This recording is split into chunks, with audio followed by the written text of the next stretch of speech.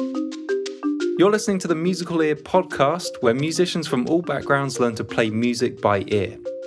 My name's Julian Bradley, I have a master's degree in music, and I want to guide you through the same steps as I went through to succeed at ear training.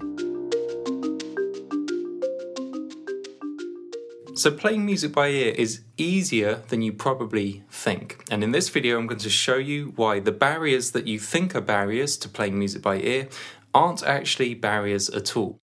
So when I cast my mind back to before I learned to play music by ear, the thought of playing a melody by ear seemed very daunting. I thought that I had to identify every single interval between every single note of the whole song, and that just sounded like a ton of work. It didn't sound like any fun at all. And that's just for the melody alone. Then there's the chords, and I remember thinking that I have to distinguish between 12 major chords and then 12 minor chords, not to mention 12 diminished chords, augmented chords, dominant 7 chords, and so on. So I can remember as a 17-year-old, the thought of playing music by ear just seemed completely unrealistic, completely out of reach, and it seemed like something that I would never learn how to do.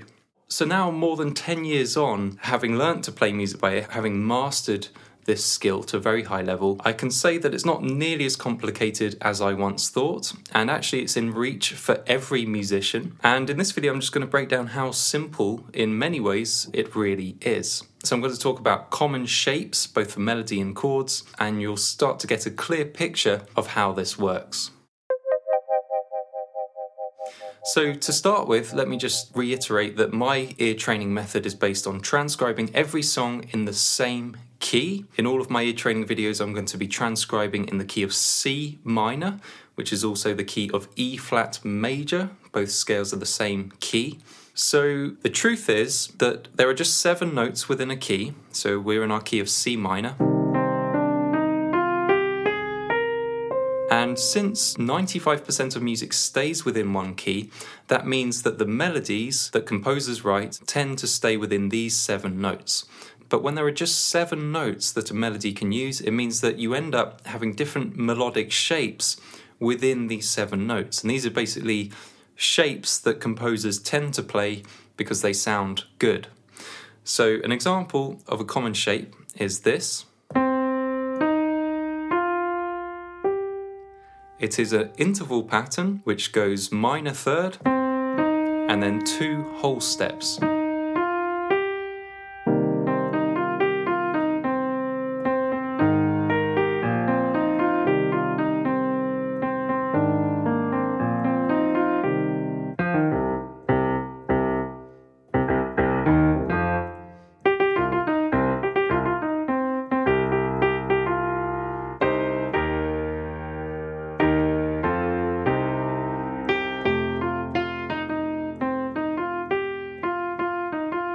So this is an example of a common shape, and anytime you hear this interval pattern, because a common shape is just an interval pattern, minor third whole step in this case, this interval pattern tells you where the melody is within the key.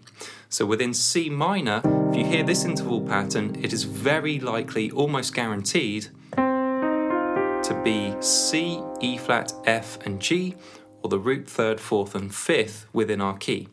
Now, although this interval pattern can be found other places within the key, it can be found built from F, the 4th, and it could also be built from one other place. Can you tell me where?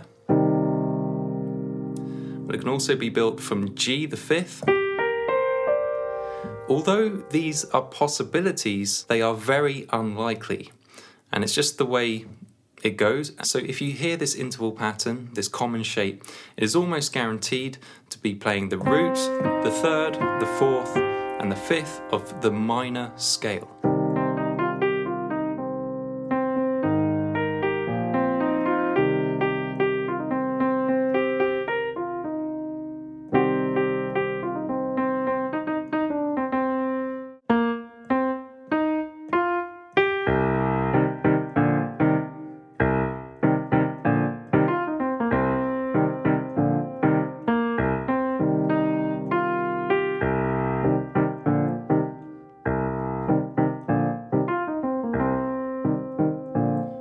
hear the common shape.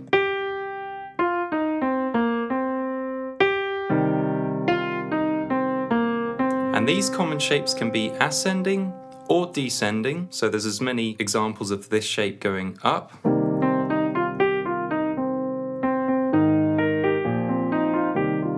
as there are going down.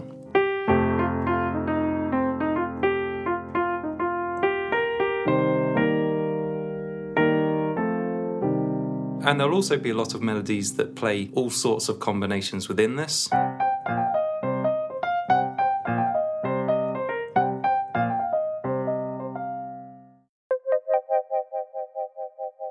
So why are melodic shapes so useful? Well, when you spot a melodic shape, it tells you where you are within the key, because every single melodic shape has a place within the key. And once you know where you are within the notes of the key, it then becomes easy to keep track of the melody wherever it goes from there. So if we take this Bee Gees example,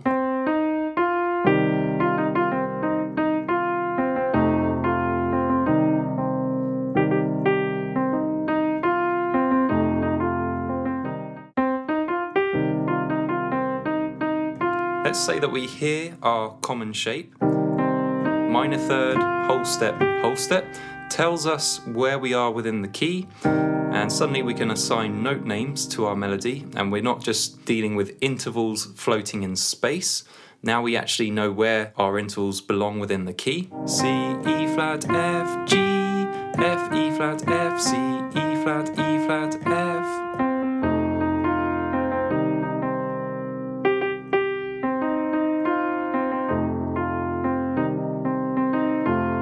Well, suddenly we can transcribe all of these notes because we're just hearing the same notes repeated.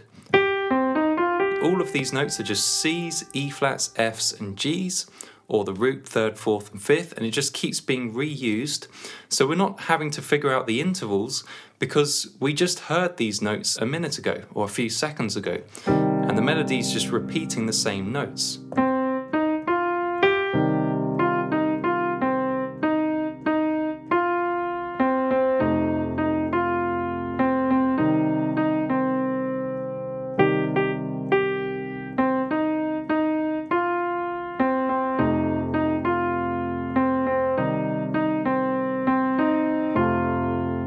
It's still just repeating the same few notes. C, E flat, F, F.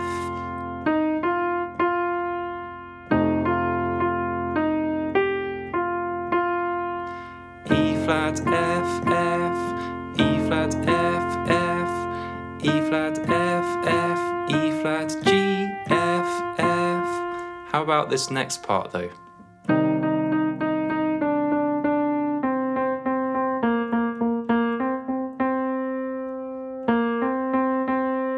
Well, when the melody stops playing the melodic shape and it goes off and does something else, well, it doesn't really matter because we know where our notes are and we just keep track of it as it then moves off and goes somewhere else within the notes of C minor scale. And we know what the notes of C minor scale are. We know that if it is on an E flat, which we identified from our common shape, and then it goes down a note, well, we know that it's gone to D natural, and it hasn't gone to D flat because D flat's not within our key.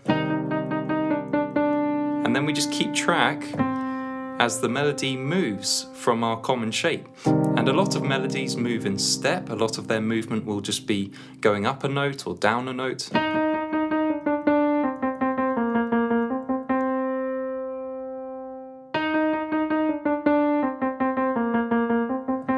So that allows us to keep track of the melody, and we just use the common shape to tell us where the melody is in the first place. C, E flat, F, G.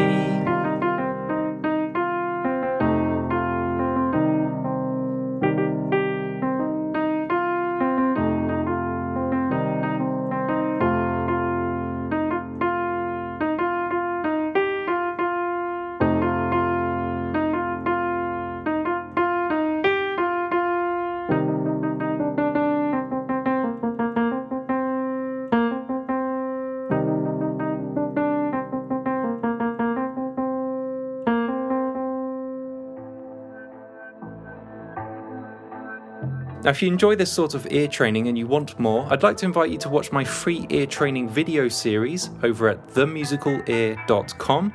You can sign up for free and you'll receive 4 videos by email from me over the next few days. To sign up for free, go to themusicalear.com/podcast. That's it for this one. Thank you for listening, and I will see you in the next episode.